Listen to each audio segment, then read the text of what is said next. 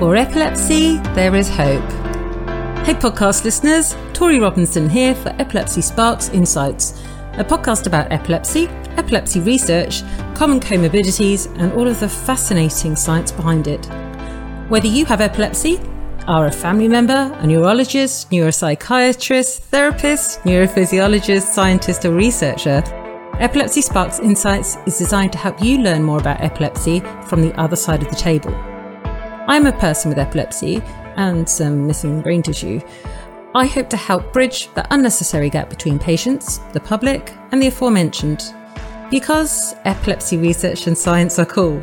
Hi everybody, today I'm talking with Dr. Rhys Thomas, who is a consultant neurologist and scientist at the University of Newcastle in the UK.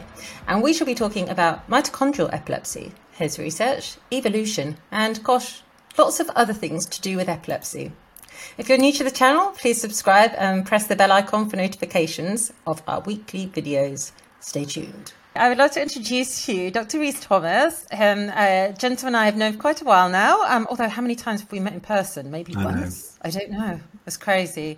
But Rhys just does, honestly, I'll get Rhys to elaborate in a second, but just does some incredible work for people, families, cultures, the whole shebang really, and around the world affected by the epilepsies, and goes into the research side, the care side, and yeah, part of too many bodies. And we were discussing which hats you were going to wear in this conversation, but I will let you take over, Rhys. Tell people about yourself. Oh, that's lovely. Thanks for the introduction. So I'm a card-carrying clinical neurologist. I look after adults with epilepsy up here in Newcastle. But my primary employer, which really means the main part of my job, is I work for the university. And in doing so, it's investigating causes, consequences of epilepsy. Sometimes that's genetic causes, sometimes that's consequences such as risk and sudden unexpected death. But probably the most unusual part of my working week and my job plan is that I'm also a consultant in the Mitochondrial Centre up here in Newcastle. So mitochondrial, can you explain that to people, please? Yeah, my apologies. So mitochondrial. So as you know, there are multiple cells all throughout the body, and all of your cells, bar one type, have this little powerhouse within it, the mitochondria, that are a crucial part of your metabolism. And so high energy cells need lots of energy, and that might be muscle or it might be brain. And so one of the consequences of having mitochondrial problems is that you can get mitochondrial epilepsy. And that's what we look after up here in Newcastle, kids and adults. And also, obviously, you can run through families. So we see multiple generations of people up here. So how does mitochondrial epilepsy differ from other types, more commonly known, slightly understood types? It is a really lovely area to work within because there are, it really repays the time you spend in the clinic to see those patterns and see the patients within it. So not everybody is the same. But if you're going to pick a pattern, so mitochondrial disease often runs through families, through the maternal line. And so, if mum's affected, then the children might well be too, but men can't pass that on. Mitochondrial epilepsy might come in different ways. Some might look like what they call a progressive myoclonus epilepsy, which where people have problems with balance, jumps and jerks and seizures. Some might have seizures that you'd see in other clinics too, but with these additional metabolic crises that we call stroke-like episodes, that have some of the characteristics of migraine, some of the characteristics of a seizure, of focal status, and can leave a scar if it's not treated aggressively. And it's really that we try and work hard to avoid, because you can't have too many scars and metabolic crises without it starting to pay a price on the brain. I'm just thinking, I'm going off on a bit of a tangent here, but obviously you know that I'm quite familiar with scars of the brain and having or attempting to have those removed. If a person has mitochondrial epilepsy and they do end up, do they end up having to have some scar tissue removed? But then, I don't know, if it's genetic, so then therefore would you end up potentially with a scar tissue in another part of the brain if it wasn't dealt with properly? Oh, Tori, it's pretty grisly. Yeah, so people do pick up scars all over. Certain parts of the brain are more likely to have the scarring than others.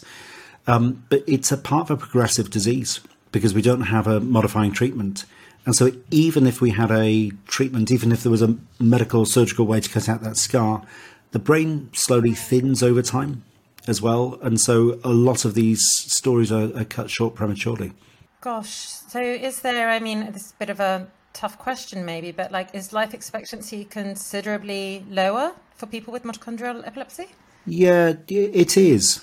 It is. And but I wouldn't say it's all doom and gloom. So within the mitochondrial story, there are lots of different trajectories.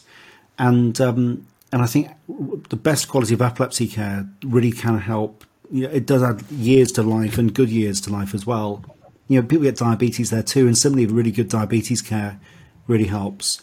But you see people for whom maybe the diagnosis came late, or maybe they just didn't like the way that the news fell with them, and they've avoided services. And you see people present, you think, oh gosh, if we could have had our hands on you 10 years ago and treated you in a different way, we could have. You'd be in better nick than you are now.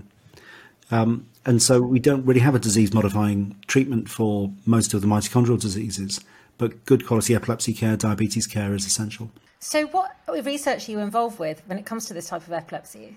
As well as sort of being a clinical consultant up here, we're housed within a Wellcome Centre for Mitochondrial Research.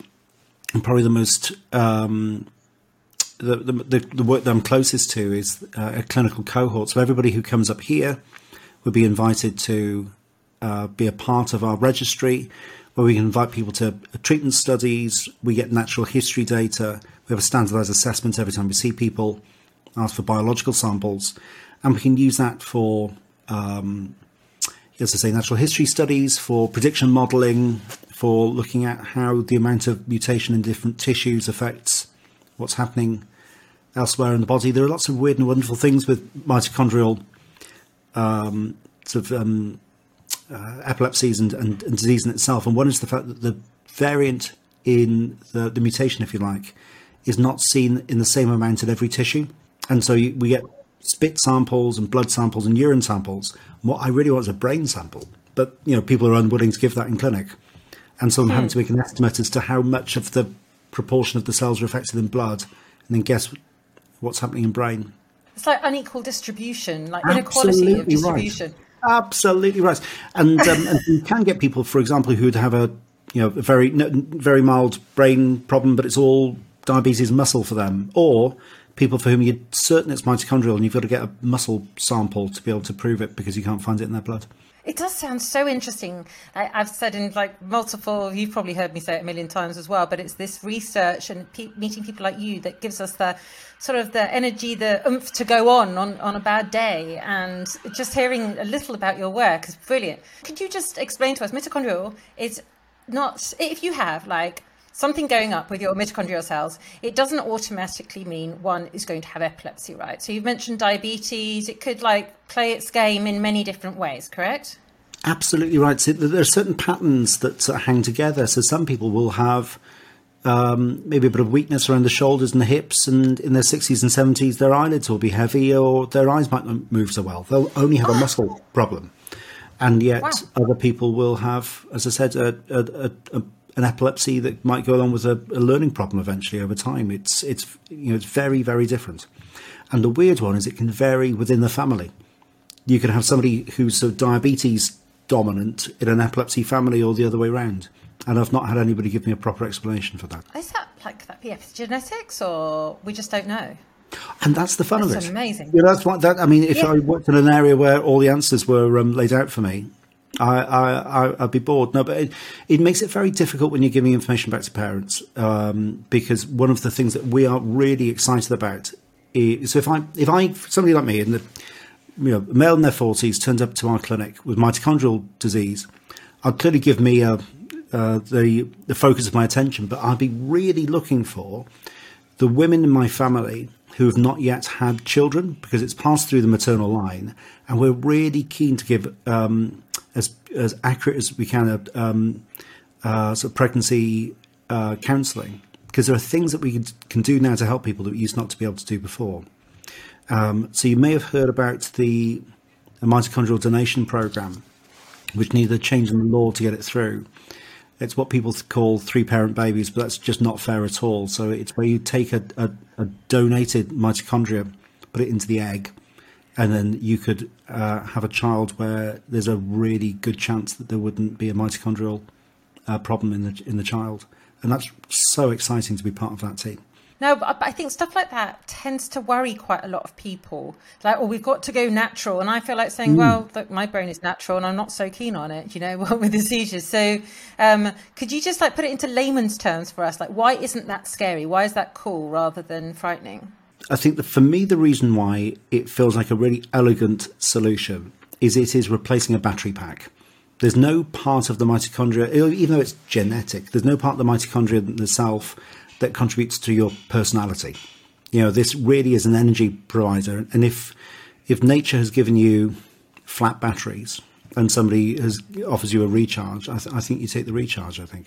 People also don't need to worry about their potential grandchildren, that it's going to go ooh and faff about with your child's genes and scary. You're going to have a mutant. Oh, wouldn't life be so interesting if it could do that? But this is really, I mean, it's critical but relatively inert. This isn't sort of a viral thing that's going to replicate and take over a cell. It's not going to spread in a different way. It's not even got concerns such as genetically modified crops or something.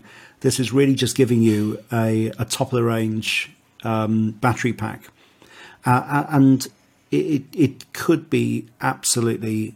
You'll hear lots of researchers who say their dream is to be put out of a job, but as we're bringing this in, there could be a generational change within the UK if we get this right to reduce the amount of people who live with what it can be quite a scary and nasty condition.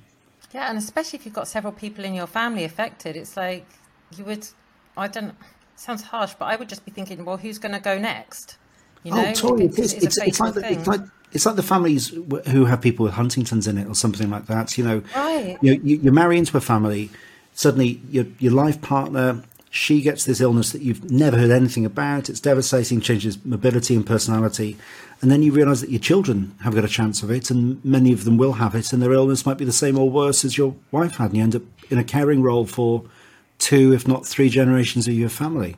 I mean, there are people out there, and they are so strong and inspirational, but they probably would also choose to have had the mitochondrial donation, I think.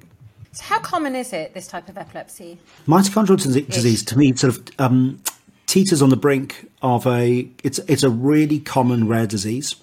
And I suspect that the more we look and more we push for it, you're going to find a lot of people who've got a degree of mitochondrial dysfunction. It might have a role in some Alzheimer's subtypes, schizophrenia subtypes. It might have a role in some common disease.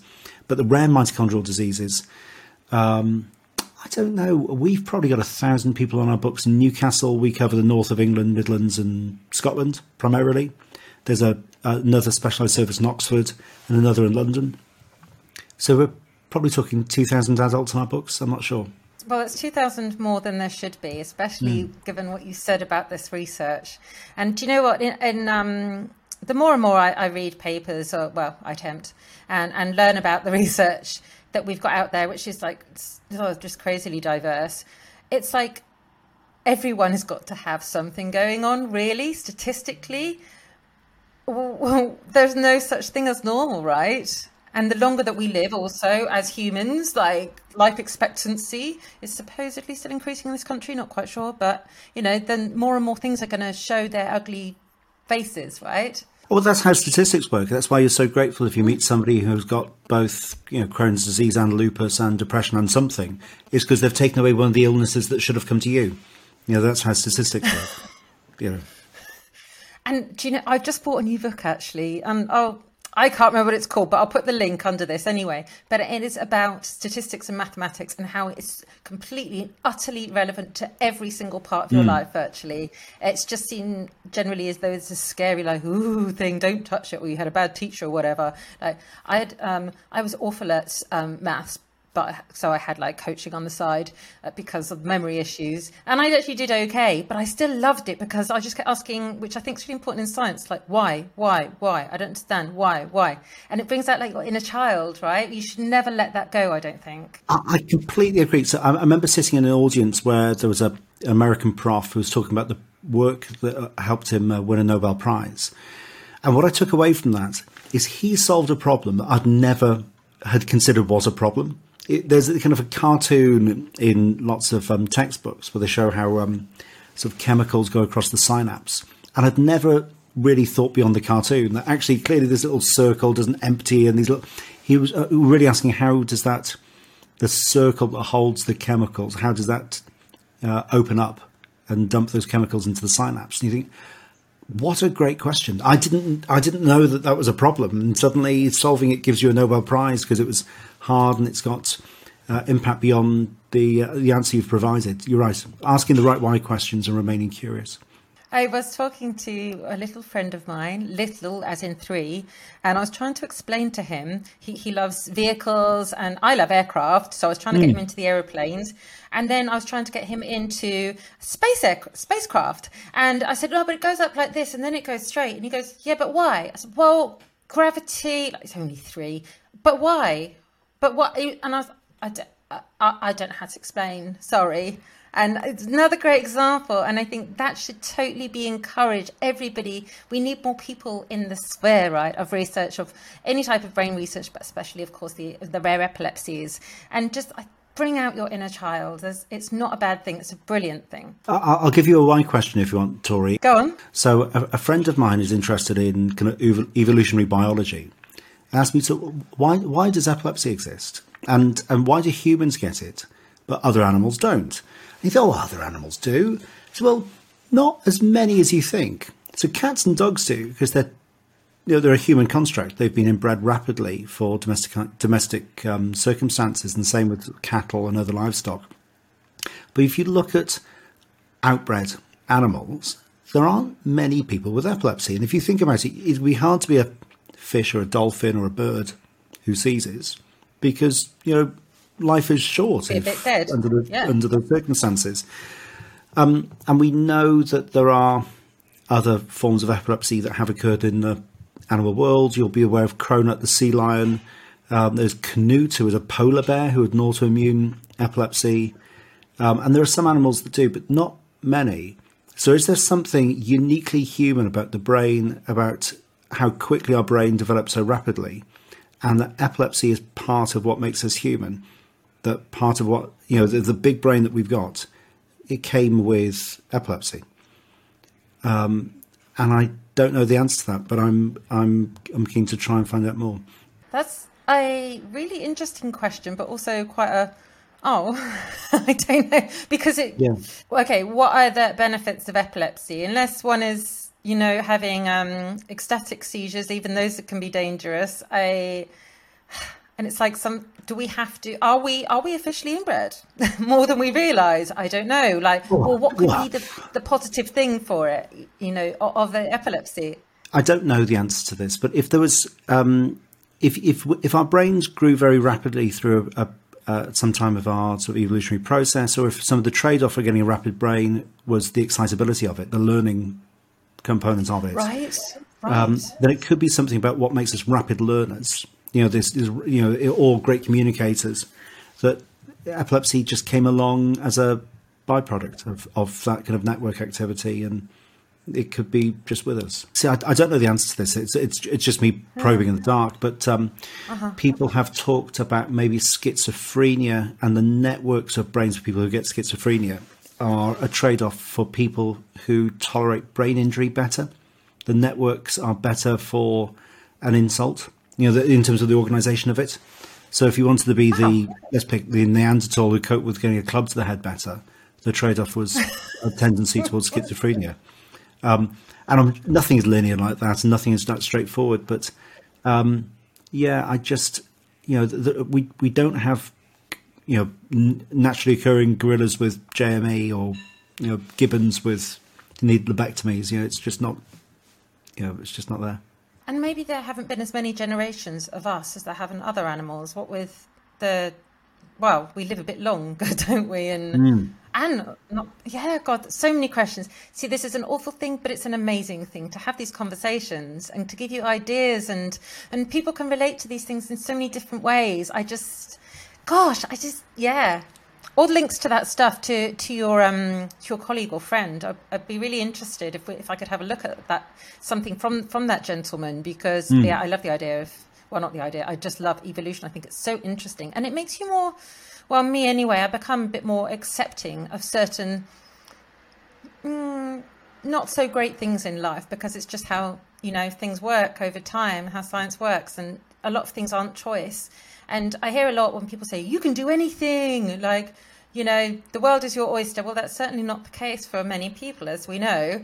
Totally. In the smallest possible way. I mean, I'm a terrible cyclist. I'm an absolute terrible.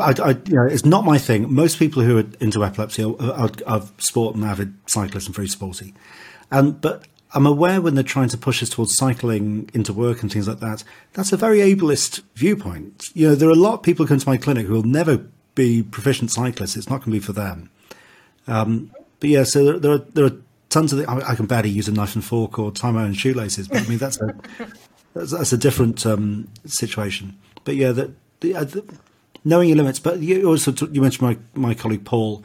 Surrounding yourself with people who give you the better why questions are also good as well, because it's quite easy to live in a false bubble where you think you've got the grey areas sorted out, but there are many more grey and murky areas than you know. And that's what the great thing about clinical medicine, because your patients will always challenge you. Yes, and they have every right to do so. And you don't have to be... I meet lots of patients, people with epilepsy and families who either think that they know it all, this is going to sound really mean, but don't like to be contradicted. And I understand that. You understand how you feel. But there needs to be like a two-way relationship between the person affected by the disease and the clinician. It needs to be open communication, and each party deserves the same respect as the other. And each party has to be open to that contradiction. Say, oh, cool. All right. I didn't know that. Why is that? Wow, that's so interesting. I think in something like the epilepsies, put your ego to one side sometimes is quite important. If you're not prepared to be wrong, you're in the wrong business, or you're not listening. I'll tell you one that I really liked. So I had a young woman not that long ago who we were considering starting sodium valproate for really reluctantly. As you know, issues with pregnancy, and she said, "Well, could I get my eggs harvested now and go on sodium valproate, and you can come back for my eggs later?" And you think, wow, I've never had that question. I don't know who to ask, but it feels good. And she said, well, where's the risk held? How long would I have to be off the drug for you to harvest the eggs in the future? And nobody knows. There's still a role for what they call moonshot science. So people do high risk, speculative, sort of crazy science. And we mentioned Cronut the sea lion before. He's a sea lion who really got poisoned with algae off the coast of California. He developed epilepsy. They're injecting, brain cells into him, and he's not seized yet. Now, that could become a wonderful innovation in time, and that could hit the high street and be with us. That's moonshot science. But it shouldn't all be moonshot. There should be a real blend, and particularly if you're using money that's being raised by taxpayers or by people who are doing charity work. It's got to represent the patient group that you're dealing with. It's really challenging, though, particularly with epilepsy, because there are so many different patient stories. You get 100 people in a room, and you can get 101 different priorities. We just don't have the critical number of researchers or even the financial drive. As I would have said to you before, for every pound spent on Parkinson's, 9p is spent on. For every pound per person with Parkinson's, 9p per person is spent on epilepsy. I just find that absolutely disgusting. I completely do think it's not like we should reduce the amount spent on research for people with Parkinson's. Not at all, not ever. Gosh, their lives are as valuable as those affected by epilepsy. But going back to that, the lives of those affected by epilepsy are as valuable as the lives of those affected by Parkinson's. This is my opportunity to stand on my soapbox and say, I want at least that much, if not more, because people with epilepsy are more likely to be younger, working age children. It does impact on, there are more premature deaths in people with epilepsy. Parkinson's doesn't affect longevity in that way. Right. And so I guess if you're going to draw a map of how many lives lost or how many miserable lives there are, I think epilepsy trumps Parks. Sorry, I think we need their money. Or we can, or they're taking it turns. We can get adequately funded for 10 years and then swap back. But I'd love to see what we could do with that amount of money. We're into equality and the valuing of lives of people from all backgrounds, and it should be the same value of life, no matter what your disease is. Everybody matters. We've been so used to this situation for so long. I think we're not angry enough. I think people should be angry about the situation. Epilepsy has been a Cinderella medical specialty for a little while, and I think people have been able to dismiss the clinicians and people with epilepsy, and I think people should be much more furious about the inequality. It should drive them. It's amazing that I'm here, and I'm only here because guys like people like yourself have saved my life multiple times. I think if I was in, it's so true though. It's so true. But people are even shocked that, oh gosh, here she is, la-di-daing on a podcast. She must be absolutely fine. And just because you can't see this, because I'm not shaking at the moment, or I'm not falling because I'm not having a tonic or a tonic-clonic, it doesn't mean that these, that I'm not doped up on drugs, and that I'm not this, and that we've had to give up these things in our lives. And at least I'm able to, at least in a way, articulate this. Many people don't have that, and we need to give these people a voice, right, Riz? The people out there who are as worthy as us, if not, sometimes more so, no doubt, like lovely people out there. Why are we leaving them behind? Tori, I've never known whether it's a blessing or a curse that people with epilepsy don't always... There are times of their day and week where they're better than other times, if you know what I mean. People with Alzheimer's are poorly all their time. Their memory's poor, and people with Parkinson's will have problems with their mobility. But, people will see you, and they'll see the best version of you. And people therefore won't realise what it's like at other times, the very dark times. And I'm not sure if that's in terms of advocacy, in terms of putting our making it clear to other people just how important the area is for clinical service improvement and for research. I'm not sure if people really get that. Maybe it's something about just how dramatic the change is between being well and unwell that doesn't allow people to imagine themselves being there. But maybe you kind of imagine yourself slowly developing a memory or a movement problem. There is an empathy disconnect. And I love the word that you've used there, empathy rather than sympathy, because of course that's what everybody with a rare or condition or an epilepsy or whatever would love. We want a bit more empathy rather than sympathy. And I met with a friend of mine, it's a long time ago when I was very, very mentally unwell. And, but I'd come out of hospital and I was an in-between period. I would go back, and she said to me, oh my God, do you know what, Tori? I don't get it. I don't understand what's going on in your head, but I'm here for you, and you can talk to me at any time that you want, and I will never judge you. I don't get it, but I'm not here to have to understand everything that you're going through.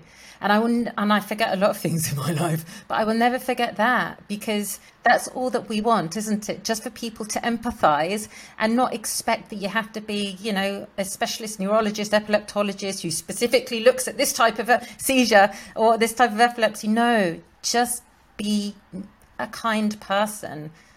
That's it. I got that wrong for such a long time, Tori. There was a long time where I heard a lot of problems. I thought I had to fix all of the problems that came to my desk, and it was a. I remember the moment that the penny dropped. Actually, dropping some of the doctor facade and actually treating it like it was a friend or family member who comes to you with some of the problems, and just listening is probably enough. And actually, some of the solutions aren't needed. People are smart. They know how to treat their headache and their sleep problems, and they know how to do a lot. Sometimes it's just acknowledging it and providing that support. And being honest, I think, with them too. My best neurologist that I ever had, and this guy totally saved my life as well, and he was very blunt with me. I'm quite a blunt and honest person, and I love this. And he just said, Tori, your life expectancy is not great. Like, would you consider surgery? And I was like laughing. I was like, oh my God, dude, I love you. Oh, thanks for actually being upfront and honest and open with me. Yes, he knew that he could be like that blunt, but he was able to, he knew my personality and knew that I could take that, but he told me the truth. And I should have been told that many years before, saying, like, dude, you're at high risk of SUDEP. It's amazing that you're still around now, to be honest, that you should not have had refractory epilepsy for 20 years without being considered for surgery, Exactly, it's ridiculous. But he was just like honest, open, fun, cool. And that is, and you remind me of him, actually. Yeah, gosh, I'm going to make myself vomit, sorry. But yeah. But yeah, and it's you're talking to real people, and you shouldn't have to have that barrier, that old-fashioned wall between you? Yeah, look, some people wear a mask at work, and I know it's a protective thing, but I think the better communicators are able to be a version of themselves. It helps. And you're right about the SUDEP thing. Maybe think about, a lot of people get very squeamish about the idea of bringing it up, and if you do it in a very formulaic or a mechanistic way, it can be. But at the right time, in the right place, you're only saying what people themselves have feared. I mean, if you've been around somebody who's had a full seizure and they've gone blue, and first thought is, are they ever going to come back? They will have thought about, where this could go, and so you're not telling them anything they didn't know already. And actually, sometimes that can almost be reassuring, that you're suddenly acknowledging their fears and that they're right in. By the time you come to describe it in clinic in 3 weeks' time, a lot of that peril is past. But you've got to, when you're at that stage and thinking, "Have I lost them? And when's the ambulance coming?" It's Yeah. They're aware that seizures can be risky. It's an absolute joy chatting with you as usual, and I'm gonna make you come back, right, for another one of these next year, because you're always doing so much amazing stuff, and the research no doubt will have come on further. If people want to check you out online, where should they go? The most boring and corporate version of me is available on Twitter. I'm at Dr_Rees there, where I don't talk about politics or religion, but I will occasionally dabble in sport. And I'm an employee of Newcastle University. My email's on my profile there. Thank you again, Rees. It's been a total pleasure. If you'd like to connect, you can find me on Twitter, LinkedIn, Facebook or Instagram. And I'd love to hear from you if you have any thoughts about today's show. Please subscribe to Epilepsy Sparks Insights on your podcast app so that you will never miss the weekly episode.